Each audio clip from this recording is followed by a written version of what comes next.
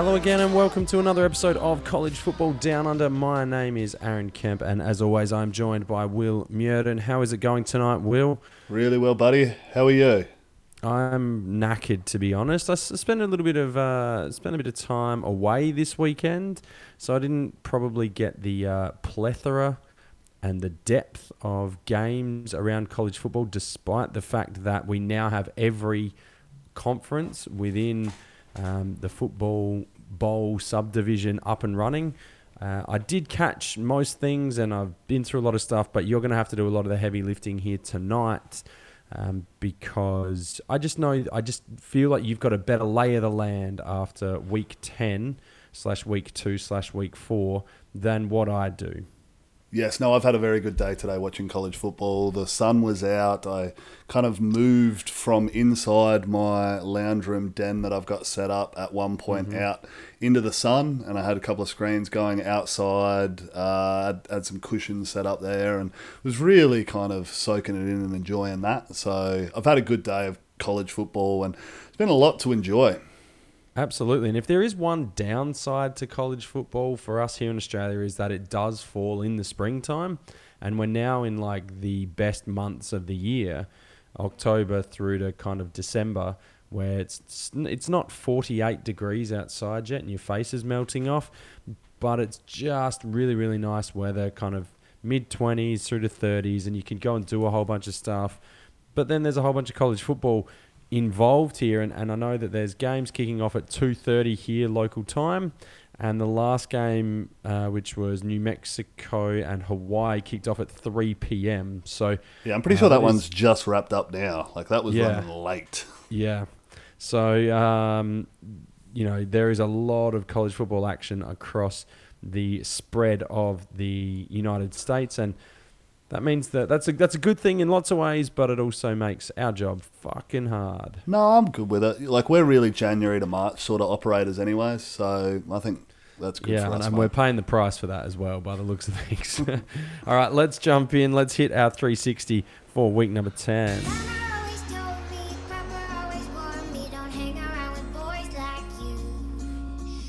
Clemson lose. What happened? Yeah, I mean, that's not something that we hear very often when talking college football. I think there's a number of kind of records that they were currently holding at the moment in terms of longevity of playing in the ACC, straight games, road games, all of that sort of stuff. So they obviously went down in this game to Notre Dame. It was a great matchup, double overtime.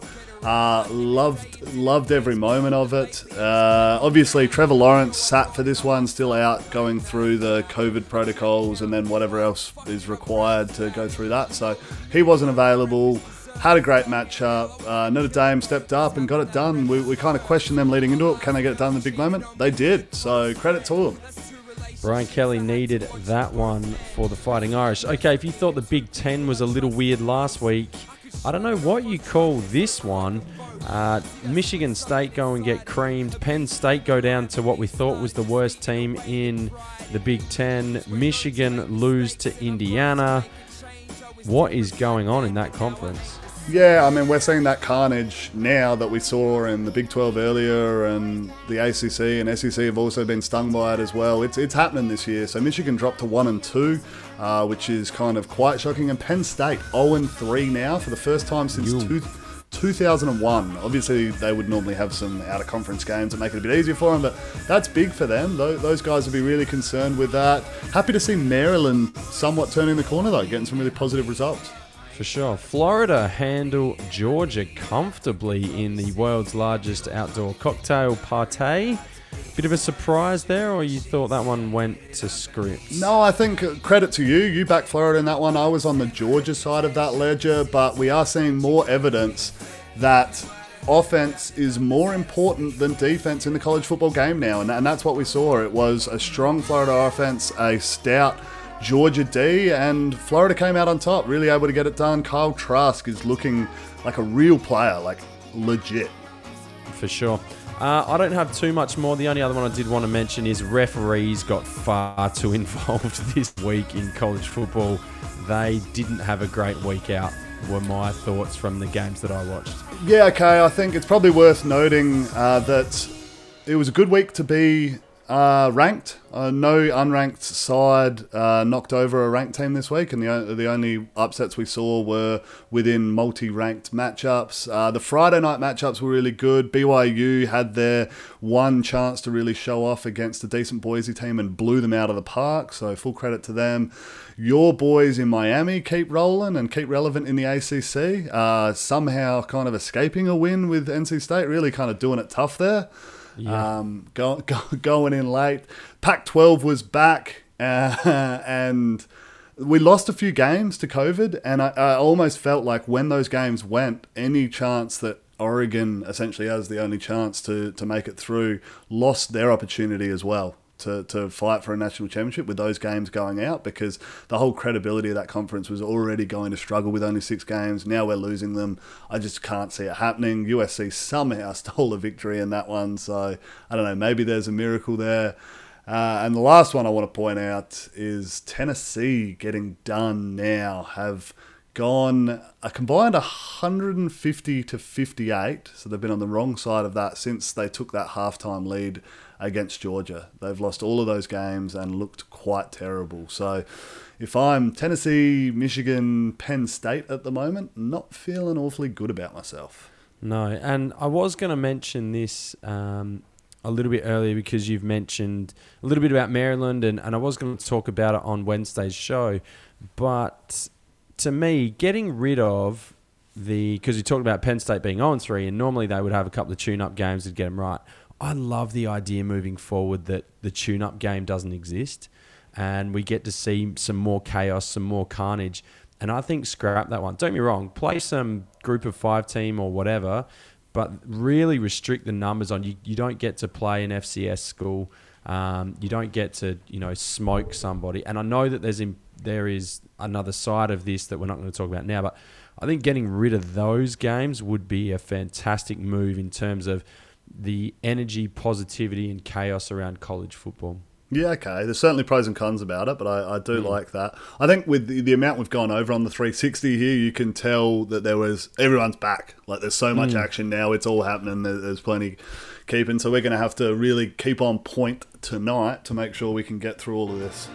For sure. And let's jump into the news, which you're going to headline tonight because I got nothing. Stetson Bennett, what happened to him? Yeah, suffered a separated shoulder in their matchup and was knocked out of the game. So he was kind of not the starter going into the year, took the job, had been doing a good job and has been knocked out. So it'll be interesting to see if he misses time with that one and if so, how long, and whether we maybe see JT Daniels coming into action for Georgia now.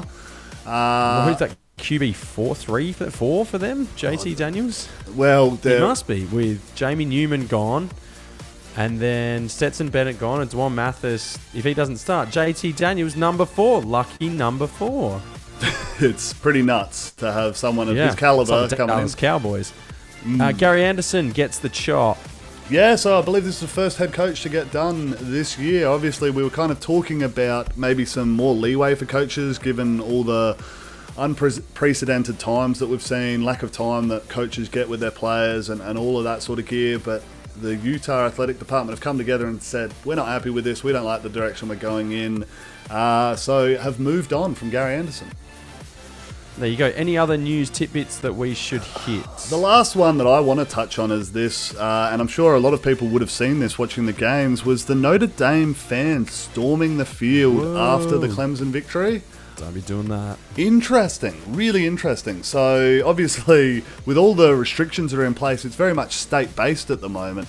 But to have the optics of however many thousand, tens of thousands of people storming the field and all around that does not look good for the game, the sport at all. And I'm going to be interested to see if there are going to be any repercussions that come out of this one. Yeah, I don't know who you dish those repercussions out to. The school itself, perhaps. But yeah, there was a few other interesting bits and pieces around that as well and what could occur. And it would be kind of ironic if Notre Dame ended up with a whole bunch of COVID cases through the back end of the year and then had a whole bunch of players miss the ACC championship game against Clemson. I just think that would be kind of ironic. Miami's still a chance, mate. Don't sell yourself short. We're not a chance. Yeah, we're bust. Okay, let's get into some games now because that's what we're really here for. And we're going to start in the Pac-12. It was their week one. You mentioned a couple of these earlier, but Arizona and Utah got cancelled, and then Washington versus Cal, which I was really looking forward to, got cancelled as well. So let's start with my chaos game of the week, and that was USC taking on Arizona State. Here's Slovis looking, fires, it's out! Touchdown, Drake London! What a throw! He put it in a shoebox! Yeah, Drake London catches a touchdown on 4th and 9 to cap 14 points in 90 seconds for the Trojans. A game that kicked off at 9 a.m. local time, and it seemed that they did get out the blocks okay, but then there was a big drifty section in the middle where Jaden Daniels took over, particularly with his legs, but also throwing the ball downfield as well. There was, it was a really entertaining game. When I see 28-27, I'm thinking, that's not the scoring that I expect from an entertaining game, but we had turnovers, big plays, 4th down stops, a gazillion 4th down attempts, onside kicks, a crazy finish with 2 touchdowns that were, particularly the first one that took a ricochet to a USC receiver standing in the end zone, and he just kind of walks into it and catches it on 4th and 13. Merlin Robinson was good on defense for ASU, but they have to feel like this one got away from them 100%. Oh, absolutely it did. So 4 minutes to go. Arizona State led this one 27-14. Then lost it. Like, that's hard to do. USC converted on 4th and 3, 4th and 19, 4th and 13 and 4th and 9.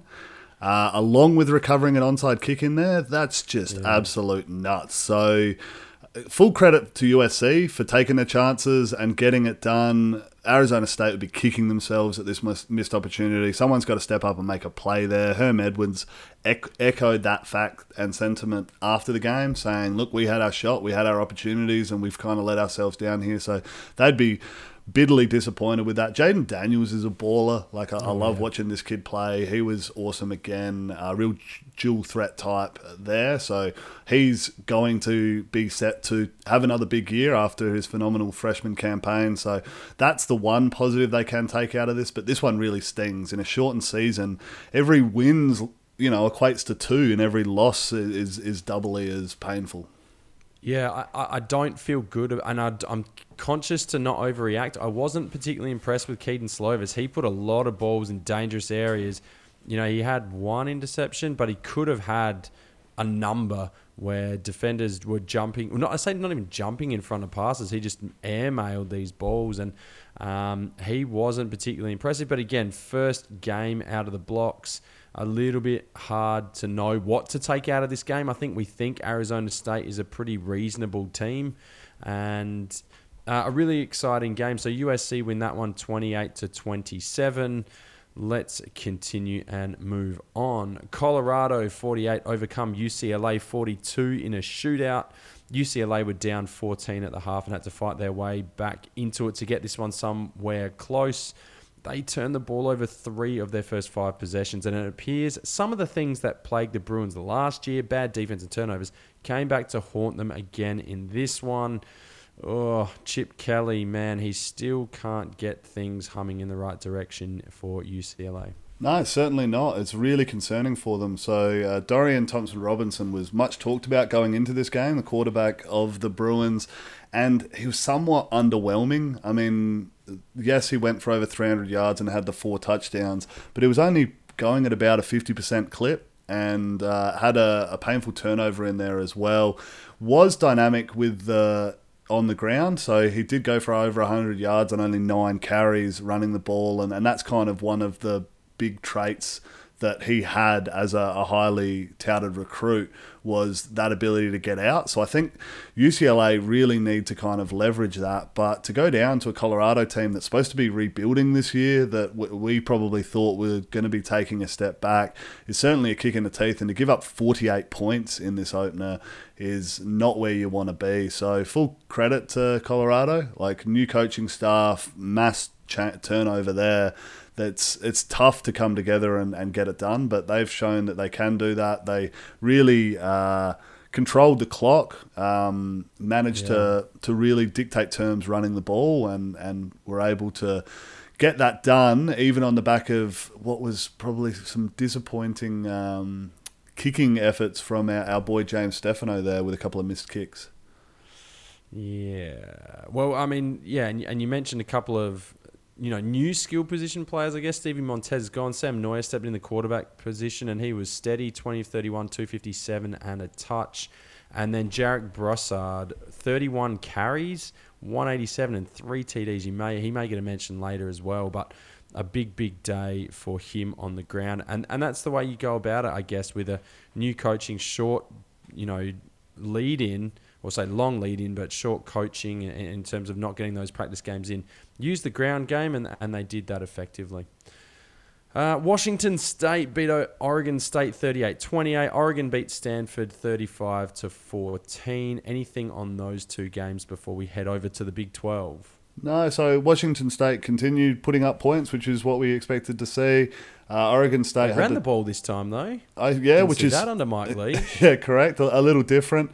It was cool to see the turnover chainsaws back out in Oregon State. That's sweet. That's so good. Like, a lot of the copycat shit I'm just not about. Like, I like that the U did it and they owned it, and then, you've seen this ridiculous crap come out. But turnover chainsaw is pretty badass. I will get around that one. I'll let that one slide.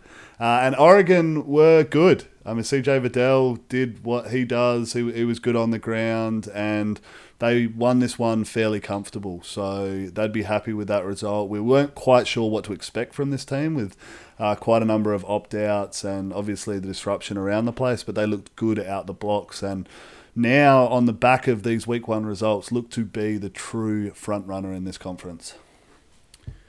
All right, let's jet over to the Big 12. Oklahoma State, if we start there, overcome an incredibly slow start, which is what we predicted to happen against Kansas State. Not necessarily that they were going to start slow, but if they did, they had an opportunity for their offense to take their time getting right, because they'll be able to keep that Kansas State offense in check, which they did more or less, only conceding the 18 points. Oklahoma State managed 20 points in the second half to squeak by the Wildcats. How do you get shut out in the first half with a team like Oklahoma State and all their skill position guys? Well, a lot of the skill position guys not available. It's certainly one. So Tylan Wallace was ruled out early on in the piece in this one, or in the lead up to the game. I think he has a bit of a muscle injury, so he was kitted up and actually came on for an onside kick recovery, which I thought was strange. Like, real cold, and didn't play it down except that. Yeah, like in the hands team. And he actually really made a heads-up play where it got over and behind him, and he was able to slap the ball out of bounds so that they could recover it. Quite clever, but strange that he was kind of not playing within that position. And also Chuba Hubbard seemed to have an injury or something that held him out for a lot of this game, so it didn't have a huge impact. But it was LD Brown who managed to kind of come to the rescue in the second half and inject some life into this offense, because the first half was just atrocious. It was just not turning the ball over. I think after their efforts against Texas, where they turned the ball over a fair bit, they wanted to be a bit more conservative, and they turned that dial way too far. It was just 3 and out, 3 and out, 3 and out. And it was not pretty to watch. It was quite frustrating. Credit to Kansas State. They were doing a good job on the defensive side of the ball. And Oklahoma State's defense were doing well themselves. I mean, it was 12-0 at the half. And it was a proper SEC defensive slugfest, which you're just not used to seeing. But Oklahoma State were able to get some life with LD Brown in the second half. Cut off a couple of big runs and make things happen. So they got away with a win there, which is really important for their Big 12 title hopes. All right, Iowa State overcome a slow start as well against Baylor, but they get away from the Bears by a touchdown, 38-31. Iowa State just don't seem in sync at all this year. A touchdown win against a really bad Baylor team from an Iowa State team that we kind of thought was probably in the top 3 or 4. You sort of said earlier in the year they were going to take a step back, and either way they're considerably more talented and better than this Baylor Bears team. What is going on here with the Clones, and why can't they seem to get this ship pointed in the right direction? I don't think Baylor are that bad. I mean, the Bears, whilst have been disappointing, certainly going through a rebuilding year, still have players. They've got dudes. They're a team that is going to be competing for the Big 12 within the next couple of years as they start to build that back up. Call. We'll just document that one. Yeah, Take the receipts on that. Certainly. This Baylor team is not going to be a cellar dweller across the conference. They're a good team that we saw previously with Matt Rule, and Dave Aranda, I think, has the credentials to certainly help them drive to be a solid program moving forward. So I'm not shocked to see that this was a tight one. A lot of the teams in the Big 12 on their day can certainly match it with anyone. So and we've seen that across the whole conference except Kansas. They are not good.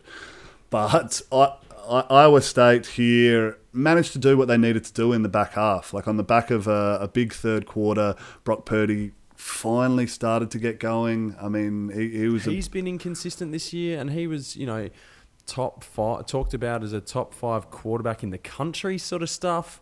Breece Hall's a fantastic running back. I don't quite get it. It's just not happening for them this year. Yeah, no, and you're right. Brock Purdy is probably one of the players whose draft stock's taken the biggest hit this year at that quarterback position. We talk, we know the big 3 in Justin Fields, Trevor Lawrence, and Trey Lance out at North Dakota State. But then it was, well, who's going to be the next one up? Who is it there? Say Zach Wilson. Well, but like Zach Wilson is a guy that we weren't talking about who's now elevated himself into that conversation. Kyle Trask was one that maybe he could be the 4, has certainly solidified himself and maybe is looking in that top 3. Mac Jones is up there. Brock Purdy was one who was in that, whose arrow is facing down like squarely. So he would really hope to turn it around. I mean, yes, he was kind of up and down in this one, but three picks is not what you want to be putting out there. Iowa State have got to be happy though. 5-1 in conference, still looking good for the Big 12 championship game. It just feels like they've got losses coming though. I haven't had a look at their schedule moving forward, but it just feels to me like there's losses coming. Yeah, okay. Anyway, moving on, we've got 3 games. The aforementioned Kansas Jayhawks played Oklahoma and got absolutely crushed 62-9. Texas got over West Virginia in Austin 17-13 in a low-scoring one. And TCU crushed Texas Tech 34-18. Anything on those 3 games? Well, I'm disappointed I didn't get my cover in the Oklahoma-Kansas game. I think I set the line at 60 points, so I was kind of not far off it there, but that... What a mismatch that one was. And I think the Texas-West Virginia one deserves a bit of time in the fact that Texas is still kind of competing in the Big 12. They had a big game last week, obviously going into overtime. They'd be thrilled not to take this one to overtime. I mean... That's rare for them. Well, it is. 2 games in a row without going to overtime? Or No, the week before they did. I think that they saw the shortened season and thought, well, how can we make this up? I know, we'll just play extra quarters at the end of games and that'll do it for us, which is cool. But no, I mean, weird defensive slugfest. Like, again... Yeah, I mean, Jarrett Doege still threw over 300 yards as we said he would. But they just couldn't put the ball in the end zone. They couldn't get themselves in scoring position. They had a few issues closing, and just not a scoreline I predicted. I would have thought that if you told me leading into the game, if Texas scored 17, that West Virginia were going to win. Texas are good for one of these every year, though, where they just get this mongrelly low-scoring contest, and you're like, I don't know where this comes from. But anyway. I agree with you. It's a bit of an odd one. I think Bijan Robinson, the running back at Texas, had a big day there and was probably the difference in the end. Yards. He did, and had a couple of catches that really split it open too. Okay, well, nothing too exciting in the Big 12 this week. Just kind of steady as she goes. That's unheard of almost this season for the Big 12, so a nice change. All right, let's get into the SEC. And let's start... not the SEC, the ACC. Let's get into the big game. This was Clemson and Notre Dame. But still the Irish can knock them off on this snap. Russian 3, dropping 8. Uiagalelei steps up, loads and throws. It's caught. It's pitched backwards, up in the air. It's on the ground, still in Clemson's hands. And now it is down. It is over. And the Irish have knocked off Now, if you didn't just have your ears blown off, you just heard the last call of the game on 4th and 24. Uiagalelei threw a kind of a ball not far from the sticks, actually. It was probably only 3 or 4 yards short.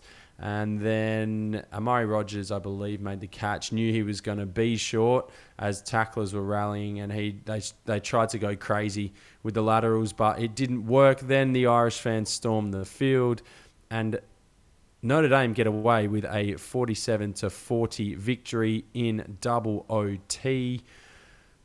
I don't really know where to start on this one. I guess I'll take us back in time. If we head back into the fourth quarter, Travis Etienne scores a touchdown that puts the Tigers ahead. Ian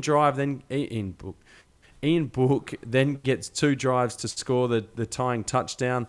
The first attempt had some tense moments. There was some refereeing decisions that kind of people got up in arms about, but no score there. Then Clemson really mismanaged their final drive, punted the ball away, and Ian Book then takes them the length of the field in a minute and a half, finished with a touchdown pass to Emory Jones.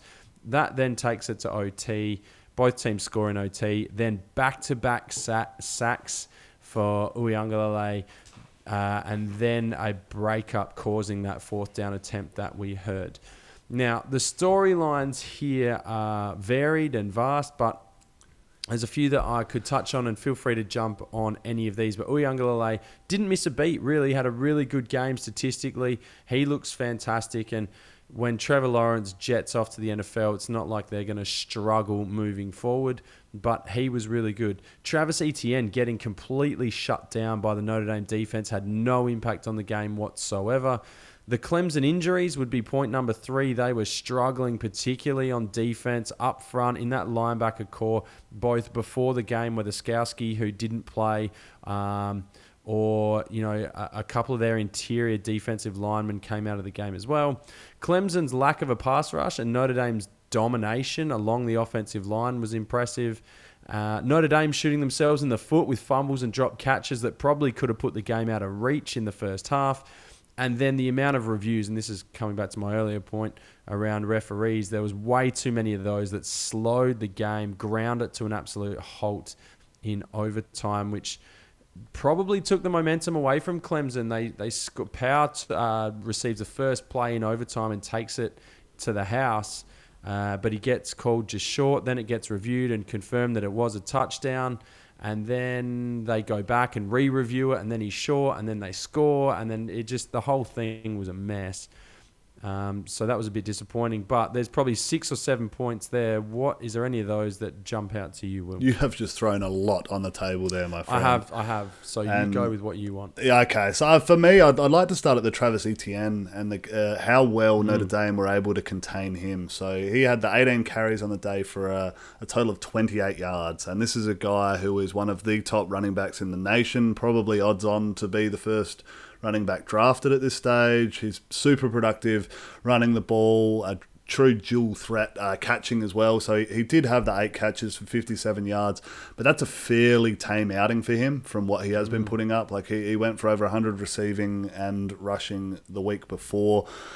So Notre Dame's ability to work to that game plan, yes, DJ Uiagalelei really got away and looked good, but they'd be happy with that, knowing that it wasn't kind of like you inject Trevor Lawrence into this and it's a different game and Clemson win comfortably, because those numbers are elite. Like that, you're not getting much improvement out of there. Clemson need their improvement to come from the run game if this is another matchup that we're going to see in the ACC Championship. It's another matchup. and Notre Dame can have confidence that they can certainly take that away from them and make it a tough one. And then on their own right, Kyron Williams looked really good again. Like he's looked really good all year, but I was super impressed with him as like a pro type back that is a bit smaller. He is small. He's undersized. He's smaller, but he's running between the tackles. He works hard to get those 3 yards after contact. Like, he's getting hit and tackles, and it's all about that push after there. It's not kind of smaller scat backy stuff. He's earning those yards, and he looked good. So he went for 140 and scored 3 times on the day. Super impressive. And the other one that you mentioned, Ian Book's last drive, that one where he put up the score with something like 30 seconds to go to tie it up, was the moment that Notre Dame really needed. Like, we really talked about this Notre Dame team not being able to get it done in big moments. That was as big a moment as we're going to see in the ACC this season until we get to postseason play. And he stood up to it and delivered. So that was massive. There were some big plays all day from both sides. Like, it delivered on what you would expect from two top 5 teams. And as often that stuff doesn't happen. You know, we saw the Alabama-Georgia game.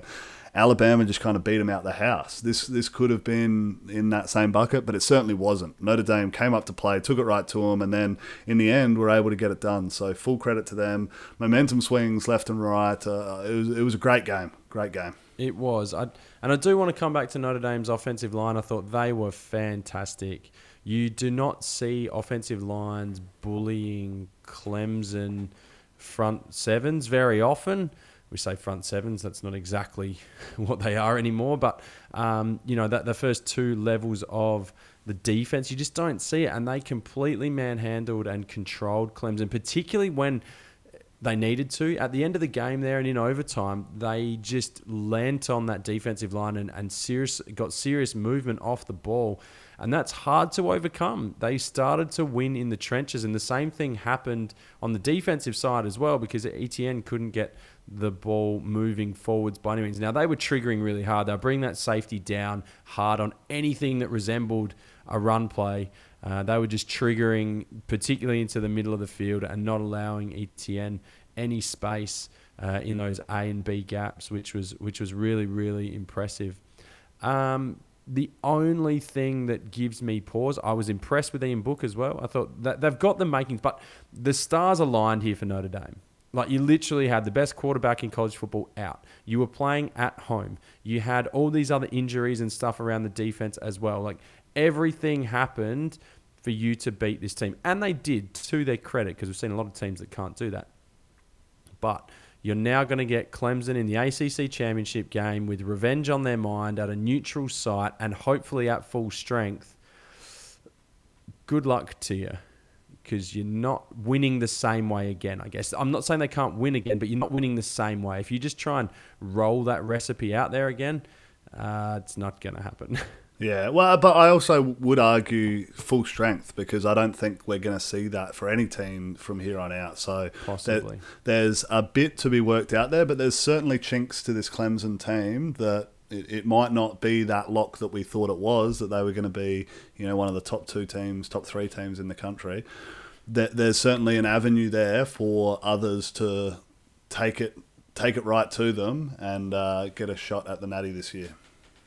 All right, let's move on we'll head back to Saturday or Friday night in America, and Miami and NC State. 3rd down and 7. De'Aaron King has Harley, who keeps his feet. Harley is off, and Harley scores! Big play theater continues to Friday night. And sure does. De'Aaron King has his best game as a Miami Hurricane, possibly one of the best for his career. He goes over 500 all-purpose yards. That play there, he hooks up with Mike Harley to put the Canes ahead for good with 4 minutes to go. He just finds a way to win.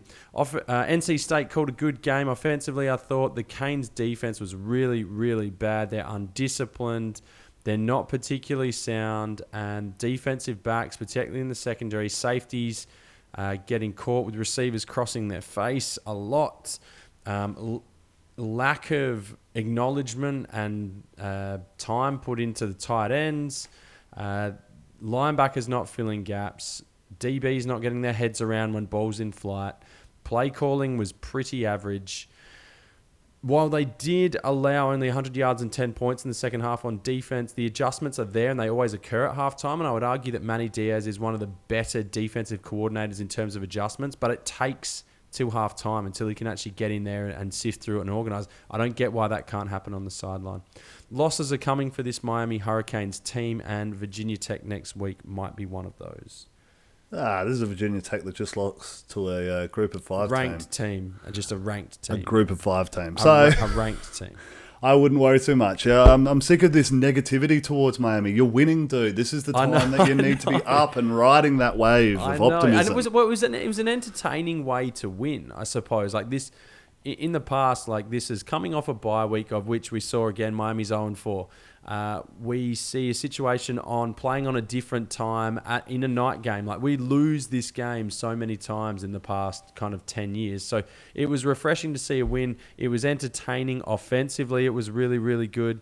But you just feel with the talent on defense, I don't get what's happening there, because we continually make backup quarterbacks look like the second coming of Brett Favre. Like, I just don't understand it. Yeah, well, I was rooting for the Hurricanes hard in this one because you didn't let me bet against them, and then that would have really pissed me off if NC State. So I was kind of really happy to see them get home in this one. And D'Eriq King was the difference. He put this team on his back, as you mentioned, over 500 all-purpose yards, had 5 touchdowns through the air.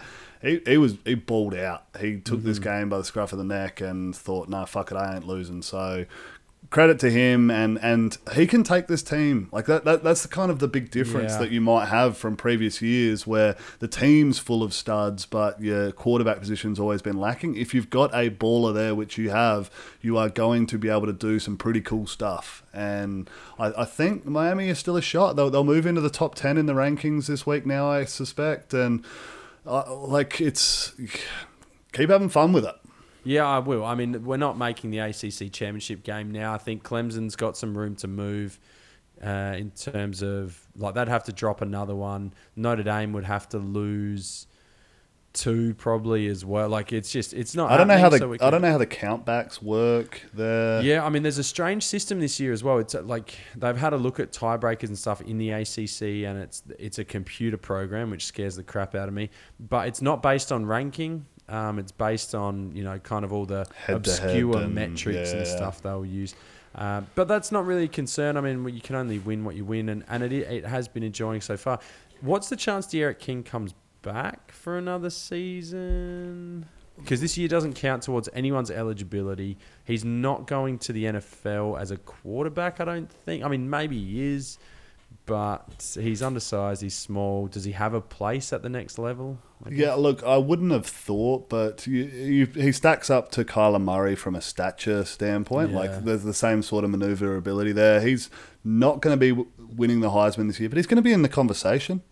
And this is a guy who's kind of done it for a number of years at the college level as well. So he does have a decent amount of tape up there for his play type. I think he can certainly translate into the NFL. Whether he turns out to be a starter at the NFL level, maybe not. But is he someone that can kind of sit in a system like what Baltimore have running? He'd need to be the right system. Yeah, absolutely. And you'd need it catered for him like you've seen for Lamar Jackson. But then they've got Robert Griffin behind him. They've got Trace McSorley. Is he someone that can go there and be an upgrade over them? Or it's a copycat league. We're going to see other teams trying to achieve what they've been able to do there whilst they're having that success. So I think now's the time, if ever, for him to make that kind of switch, and they're going to be open to it. Yeah, I mean, I'd kind of like it if he came back. Anyway, Virginia Tech 35, go down to Liberty 38. The play in this one has to be the kick to win the game. I'm going to talk about it later in my rewind, so I'm not going to go into too much detail here. But Alex Barber hits a 51-yarder after a timeout by Fuente, the Virginia Tech head man.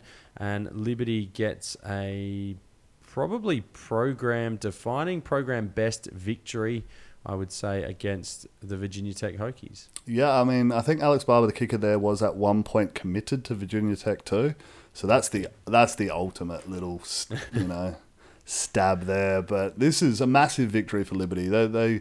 This program is only new to the FBS level, and for them to step up and continue this undefeated season with a victory over another ACC team, they've now beaten Syracuse and Virginia Tech. They would probably rank somewhere in the middle of the ACC if we were to stack them in there at the moment. Yeah, middle of the Big 12. Look, they're not on the hot seat here. They're not the ones losing to these group of 5 teams. But, I mean, Hugh Freeze's done an amazing job there, and I don't see him sticking around. There will be some big programs calling again. He obviously had success at his time at Mississippi. And yes, there was scandal, but illegal success, I guess. I think that there's certainly going to be another opportunity for him to make his mark somewhere. As long as you're winning games, that speaks for a lot, and it covers up a lot as well. Yeah. It's like saying Wolf of Wall Street had success on Wall Street. It's like, well, yeah, he did. Quaaludes. Anyway, North Carolina destroyed Duke 56-24, 42 first-half points for the Tar Heels. They put on a clinic there. Boston College squeaked by Syracuse 16-13. Your boys get home, though. And FSU score 14 points in the first quarter, then only manage 3 more the rest of the way as they get absolutely fisted by Pitt, 41-17. Florida State still can't get it going at all here. I thought they may have turned a corner, but absolutely not. Anything on those 3 particular contests? Like, it was nice to see North Carolina actually rock up for a game for once. I think their Achilles heel this year has been falling behind early and then having to try and catch up. In this, is it a rivalry match? Surely it would be against Duke. I mean, definitely. They call it a rivalry match. I don't know how seriously it's taken. Yeah, well, on the basketball court it certainly is, and I guess sure. that translates a little bit here, but North Carolina came out fired up, and Javonte Williams continues to be one of the best backs in the nation. I think he's scored the most touchdowns on the ground. Flat track bully. Well, you know, beat what's in front of you. I like it. A bit of Sachin Tendulkar about him. Don't leave the subcontinent and just make fucking runs. So, brilliant. Yeah. All right, let's head to the SEC, and we'll jump in with the biggest contest there as number 5 took on number 8. Now they come with some pressure, but the ball goes to the end zone. Touchdown, Trevon Grimes. Goodness.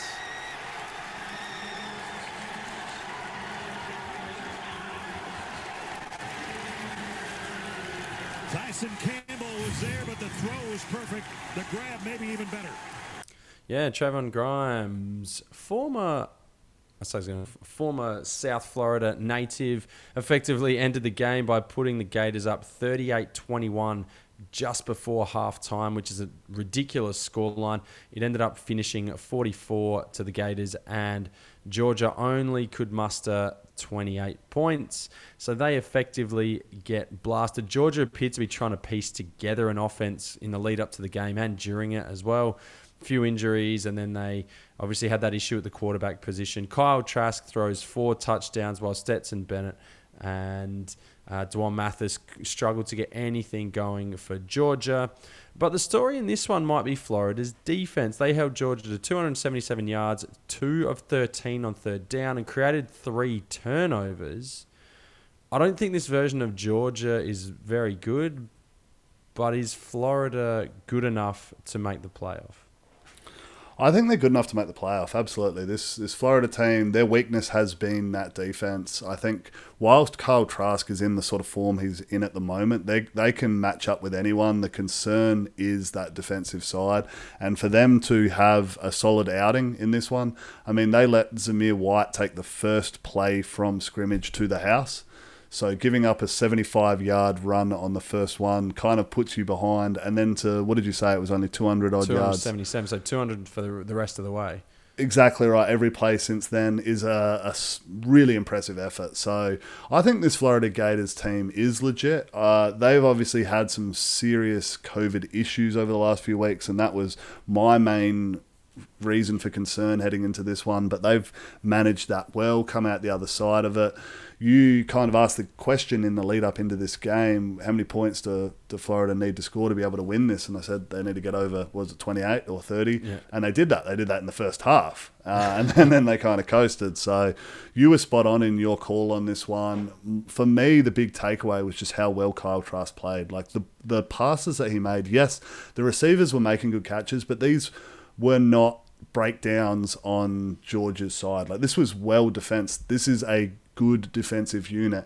He was just dropping dimes and they were scheming stuff up. He was putting it exactly where it needs to be. It was kind of like almost Joe Burrow-like. Like that was what I was thinking when I was watching it, just the sorts of body movements he was making to buy himself time and then putting it in a position where only his skill players could make a real run at it was what we were seeing. So he was really, really impressive. And this Florida team look like they're now going to be battling for the SEC championship. I don't think they kind of stack up all that well against Alabama. Not many do. But they're certainly going to be in the conversation as long as you're playing around in those sorts of games. Well, there's a bit of a shake-up potentially here as well in that top four and in that playoff with Clemson dropping one. I mean, not that it necessarily moves them out of the four, but Clemson will move into and absolutely should move into the top four as a result. Florida. And then Florida will have to move up as well. Like, I don't know where kind of all these teams come out in the wash. Like, are you dropping Ohio State after some of these losses? Because Notre Dame have to jump up and Florida have to jump up as well. So anyway, we will push on. We'll see where the AP poll ranks them on Wednesday. Arkansas scored 24 points in the third quarter. You don't need any more than that. Why bother scoring in 1, 2 or quarter number 4 as well?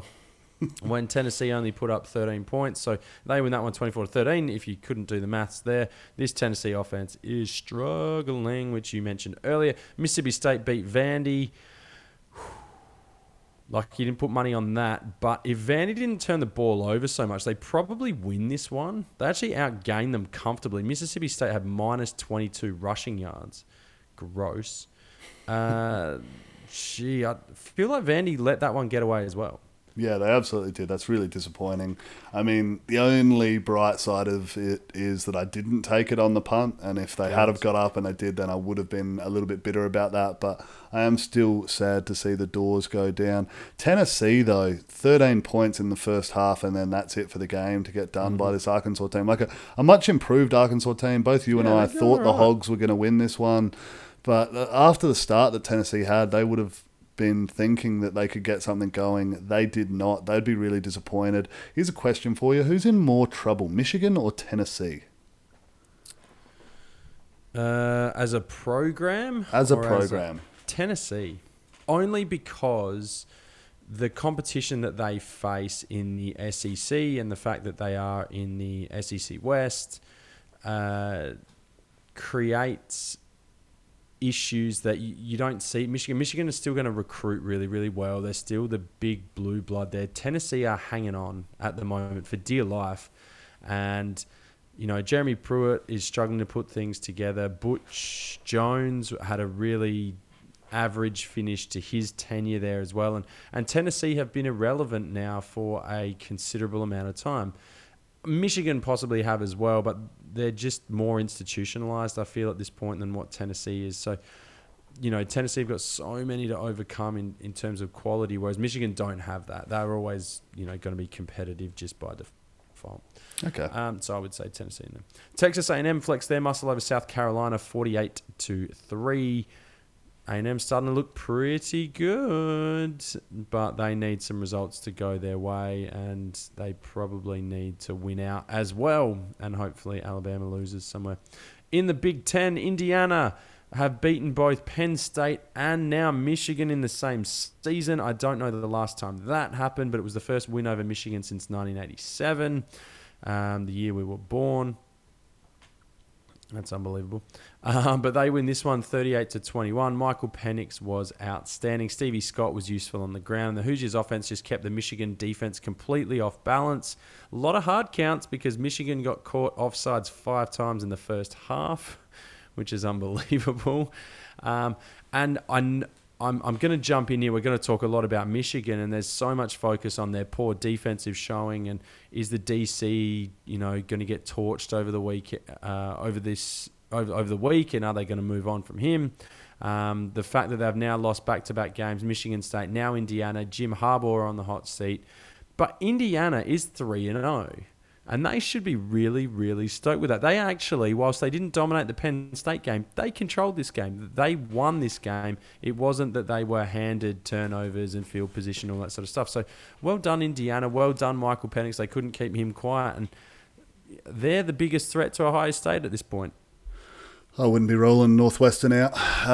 And if Wisconsin ever get to get score more than 21 points in every game they play, that's going if Wisconsin are ever allowed to play a game too, they're also someone that's kind of floating around there. But no, credit to Indiana. You're spot on in this one. That the Penn State one, maybe they stole. This one, they fully deserved. Like, they were really good. They torched Michigan through the air. Your boy Michael Penix, you were on him early. I'll give you credit for that. You said he was going to be a good one, and he's getting better with each week that he plays at the moment. So whilst he didn't get anything going on the ground, it was obviously a deliberate ploy to just let's light it up. 50 attempts through the air, completed at a relative clip, was able to really just make the Michigan defensive backs just look pretty bad in this one, and they'd be super disappointed with that, because you know that they're getting highly recruited guys. Like, this is athletic bunch that are coming in there to do that work. So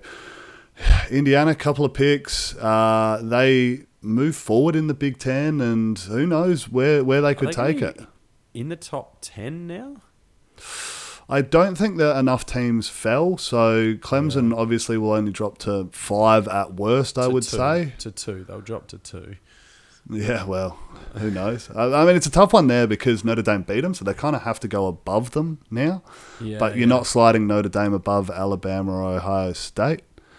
And then do you go 3? Yeah, I don't know. We're speculating about that stuff there. So I just can't see anyone falling back and dropping out. Georgia perhaps might, but that only gives them room to move up 1. Maybe they hop over the top of someone else with another ranked matchup. But I don't know. They're kind of in that Miami territory, right? Yeah. Gross. All right, Minnesota crushed Illinois 41-14. Maryland beat up Penn State 35-19. I often think Penn State are super overrated, like yearly. I've never been big on them. I thought this year they actually might be okay. I'm not a big Sean Clifford believer, but I thought their stable of running backs was going to be good. Their defense should be sound, but apparently they suck. Turnovers killed them again, and Tagovailoa might actually be good. He had 3 touchdowns today and looked really, really comfortable. Yeah, no, you're spot on. I think that Penn State call is a great one, because it's one that you always think, oh, Penn State aren't that great, and then they finish a year with 10 wins, like every fucking year, and you're like, how did that happen? I didn't actually think they were that good, and maybe it's because they play in Death Valley, or Happy Valley, should I say, and they get 100,000 fans there, and it's atmosphere, and that's kind of helping them out, cover some of these deficiencies that they seem to carry. But this year, they are not looking good. And for Maryland to come into town and just give them a bit of a smackdown here, which is what it was. I mean, they scored 12 in the last to get a bit of respectability back, but they were kind of laughed out of their own house. They would be looking pretty hard at themselves at the moment and trying to figure out where to from here. Yes or no, does James Franklin survive the season? He does, yes, absolutely. He's built up a fair bit of equity there. Okay, Iowa murdered Michigan State. I did not pick this one, 49-7. Not that I thought Iowa couldn't beat Michigan State. I just didn't think Iowa could score 49 points. I didn't think Iowa were going to be very good this year at all. I didn't think Michigan State were. Well, neither of these teams are particularly good, but you never know what's going to happen. Rocky Lombardi threw 3 picks, and I was like, nah. I remember this old chestnut. This is more the Rocky Lombardi in Michigan State we know. You can't put up points. And when you look like you might, you just throw it to the other team. But a pretty boring game, really. Like, it's not like Iowa had any kind of offensive explosion either. They had over 200 yards on the ground, and that's how they got the victory in this one. Yeah, typical Iowa sort of fashion.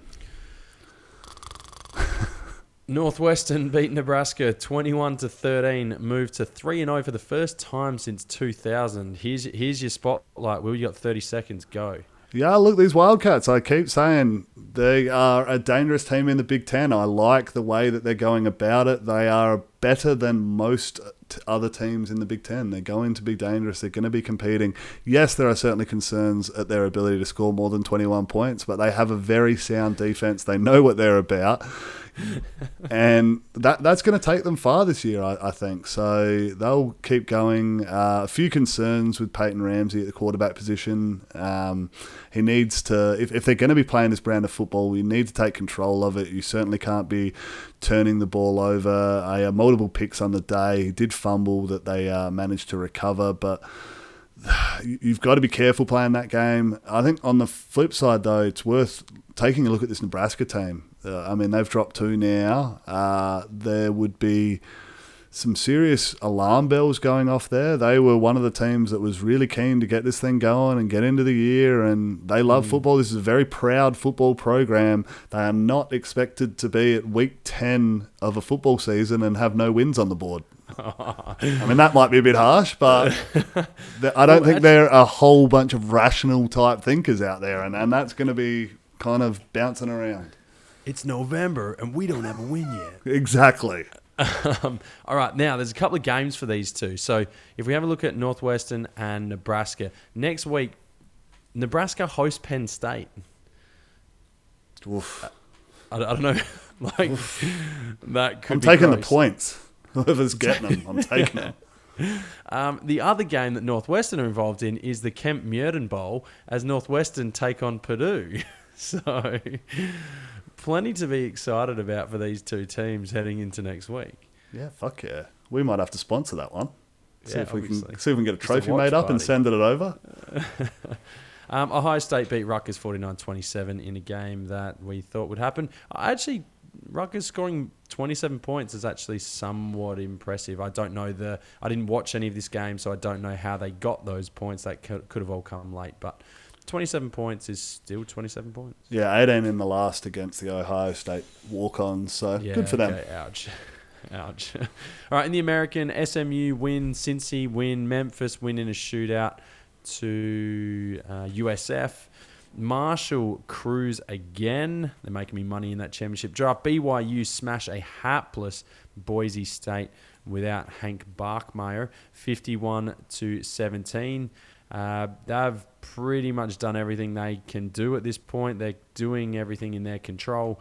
And if they don't make it, they don't make it. But they're giving it a red-hot crack. San Jose State moved to 3-0 in the Mountain West as well.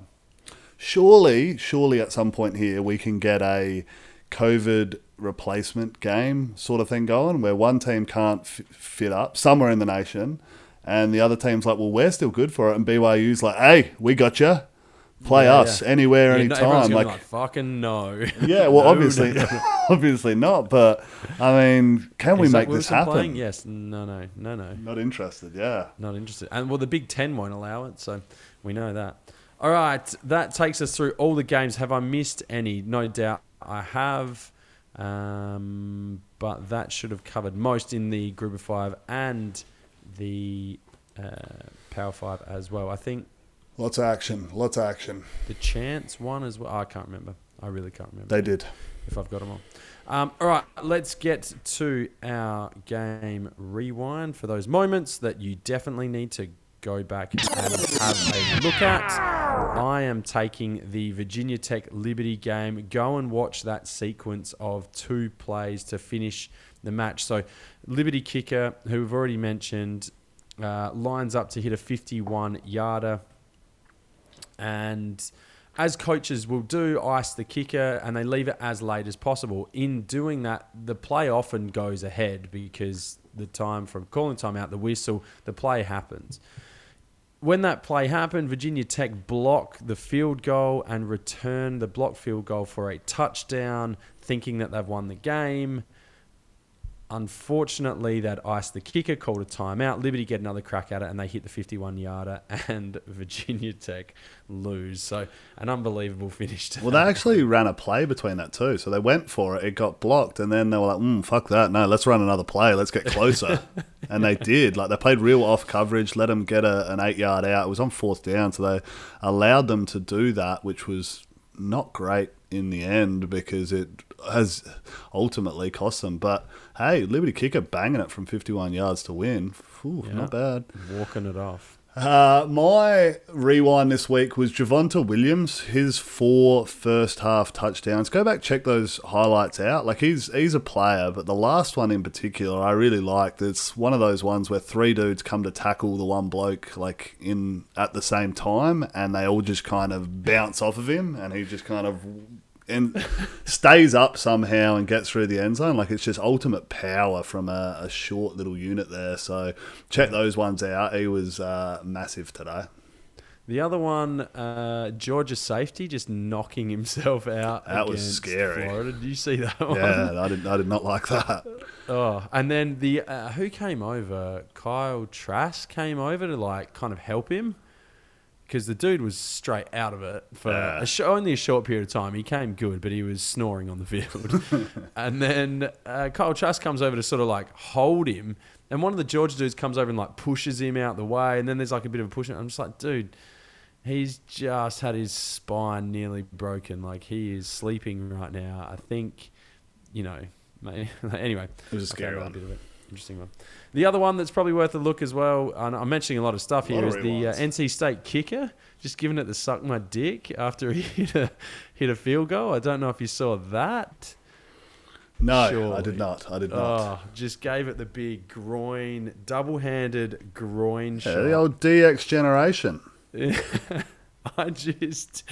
a Miami kicker did that, he'd be fucking kicked out of the game for life. But anyway, okay, let's move on. Aussies in action and helmet stickers as well. Take us through it, Will. Wow, we have a lot of Aussies running around now that we've got everyone back in. So I've just kind of cherry-picked the top efforts here, but there's still plenty of those. So starting with Rutgers kicker, punter Adam Corsack, he had 5 punts at an average of 46.6 in their loss to Iowa State. Obviously held his head high there. Texas A&M, Nick Constantinu.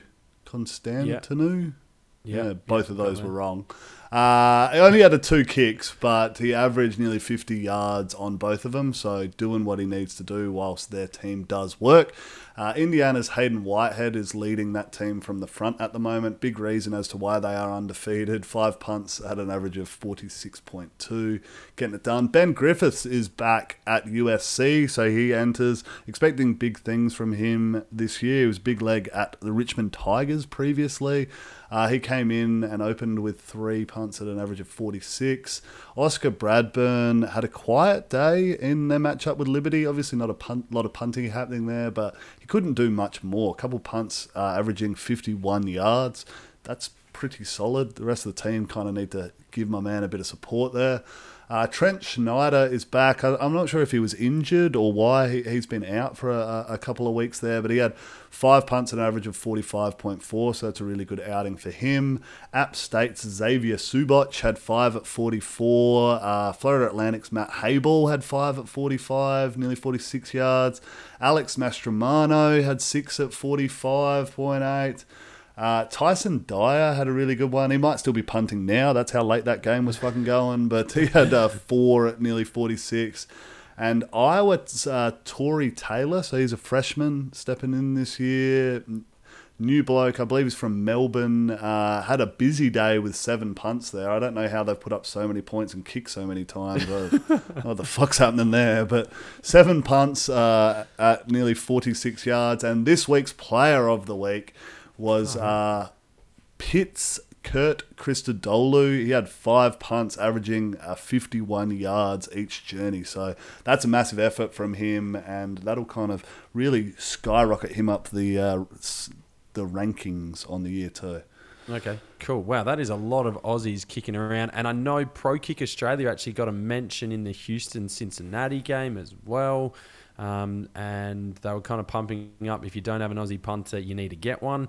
So the boys are making more and more noise on a weekly basis, which is fantastic. Helmet stickers, Will, what do you got? Let's do it. So I got some big names here, but they really stood up in big spots. So Zach Wilson needed to shine against Boise State, and he did. Is he a Heisman? Surely he's a Heisman. He's got to be. His numbers are up there with anyone else in the nation. Like, he matches on that level. It's just going to be that level of play. Same argument that you're going to get against the whole team, but he's just showing out. 21 of 27 for 360 yards and 2 touchdowns. Like, that's elite efficient. That's elite across the board. So massive for him. Your boy Derek King, as we mentioned, lit it up. Over 500 all-purpose yards, 5 touchdowns, did not turn the ball over. That's massive. And Kyle Trask, I was just blown away about how good he was. He did throw for 474 yards against the best defense in the country. That's nuts. So massive for him. Muhammad Ibrahim for Minnesota keeps just getting it done. 224 yards. Yes, 30 carries, but another 4 touchdowns. Like, if there's college fantasy, which I'm assuming there is, he's going off. Like, you're happy with him. Another big one was Jared Dokes at Cincinnati in their win against Houston. Only the 16 carries. We went 184 yards with those bad boys, which is pretty impressive. And I mentioned earlier Javonte Williams and his 4 touchdowns in the first half. He had 3 of them on the ground on only 12 carries and 150 yards. So that's pretty dangerous, I would say, every time he's getting it. And then catching the balls, real even numbers all over the shop we saw this week. You had Blake Prohl at East Carolina, who I don't think we've spoken about this year at all. He's an NFL prototype kind of guy. He'll play at the next level. Yeah, 13 catches, 182 yards and 2 touchdowns. That's a massive day. And Mike Harley was the one catching the balls at Miami. So he had 8 catches and 153 yards and 2 touchdowns, which was really important for the Canes to get on top. It was. All right, let's get on to bold predictions. I've finally got a sound bite for this, so you'll be happy with this, Will. It's a bold strategy, Cotton. Let's see if it pays off for him. Yeah, we're just throwing back. This is becoming very dodgeball themed now. So, did we actually get any of these correct? I had an elaborate tale of Beavers and Ducks. But mine didn't come in. Jamar Jefferson did, in fact, outgain CJ Vidal, which is what I was hoping for. Oregon did rush the ball 40 times exactly, which is impressive, but not for 3.5 yards a tote, so I got that wrong. Oregon won. Oregon State lost, so Pepper needs new shorts! I lose. Good. You're up. Who was yours? I had the 2 top 10 undefeated group of 5 teams in Cincinnati and BYU both to go down, because that's what happens in a year like this. Pepper needs new shorts! Yes, indeed. Like, not even close. And I think that's kind of the thing. In a normal year, they would lose this game, but this year is just so fucking crazy that even when the craziness is supposed to happen, it doesn't fucking happen. So not even close on either of those ones, which I'm happy. Like, I'm glad to see both of those teams continue to win. All right, now we are going to go straight into On the Punt as we run well short of time here. And I think we are looking at a win thanks to me.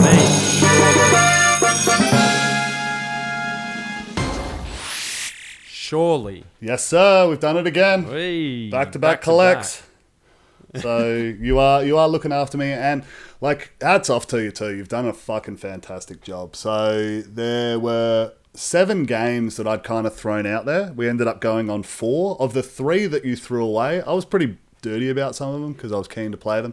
Vanderbilt, like, in the end, not a bad play because they were close. Close doesn't fucking pay the bills. So it was a good to pass on that one.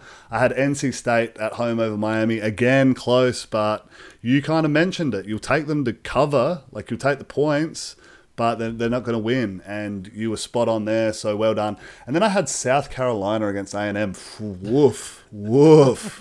So I'm glad you'd thrown that one away for me, because yuck. And then of the ones that we did take, we had Boise over BYU. That does not look good. Like, hindsight, that's bad. My bad there. I had Michigan State over Iowa. Oof. I'm at a combined. We're not off to a fly. Yeah, 100-10, I think, in like combined game scores of those 2 games. So, not great. But then we had Liberty over Virginia Tech at $4.80. So there's a 9.6 unit collect on that. You've got to take the credit for that one because you were pushing hard for that. So that that's a big bicky there. I had that as my chaos game and that got in, so I'm happy with that one. And then both of us were confident in Arkansas to get it done over Tennessee, in which they did with their 1 quarter of play. So that won us there. We did have the multi, but we lost units on. But all up, positive 3.6 units on the week. So we keep going at this rate, and I'm still not going to be positive, but. I like it, mate. So what's our last 2 weeks? So 3 and change this week, and what did you get last week? And 3 last week. So how deep are we in here? We're negative 14.4 on the year. We could. I mean, yeah, if we get bowl games into it. Jag a couple of others. Just jag a couple of others. All right, that brings us to the end of this Week 10 recap, an action-packed week of college football. Just quickly having a look at the schedule, and I know we'll obviously go over this, but there are some juicy matchups, I think, for next week. Not in terms of big ranked heavy hitting matchups, but things like Florida hosting Arkansas. Could Arkansas get a little frisky there? Wisconsin should play Michigan. Michigan nothing to lose in this one. And then, you got a couple of teams coming in off buys as well. So I think there could be some more friskiness. On top of that, a whole bunch of games on Saturday next weekend, by the looks of things. A few yet to be determined in terms of times and kickoff times, but there are like 15 matches on Saturday. So I actually might spend Saturday watching. You can have Sunday, and we'll meet in the middle somewhere. Yeesh, yeah, I've got my brother's engagement party, which is fucking miles away too. So I'm going to be hard pressed next weekend. But as the great Jeff Goldblum once said, college football finds a way. Did he actually say that? I think he said life finds a way in Jurassic Park, but I've taken some creative license with that. Right. I mean, because we do have lives, we do have jobs. We are but pawns in this greater picture of life. Anyway, please make sure, as always, you do hit us up on the socials at CFB Down Under on Twitter, Instagram, and Facebook as well. Make sure that you leave us a review. Join us by subscribing on your podcast capture / player of choice. None of those are actual real words of the Queen's English. And make sure you tell all your friends and family about us as well. So, wrapping this extra long episode up, on behalf of that guy over there, thank you for joining us. My name's Aaron, that is Will, and we will see you next time.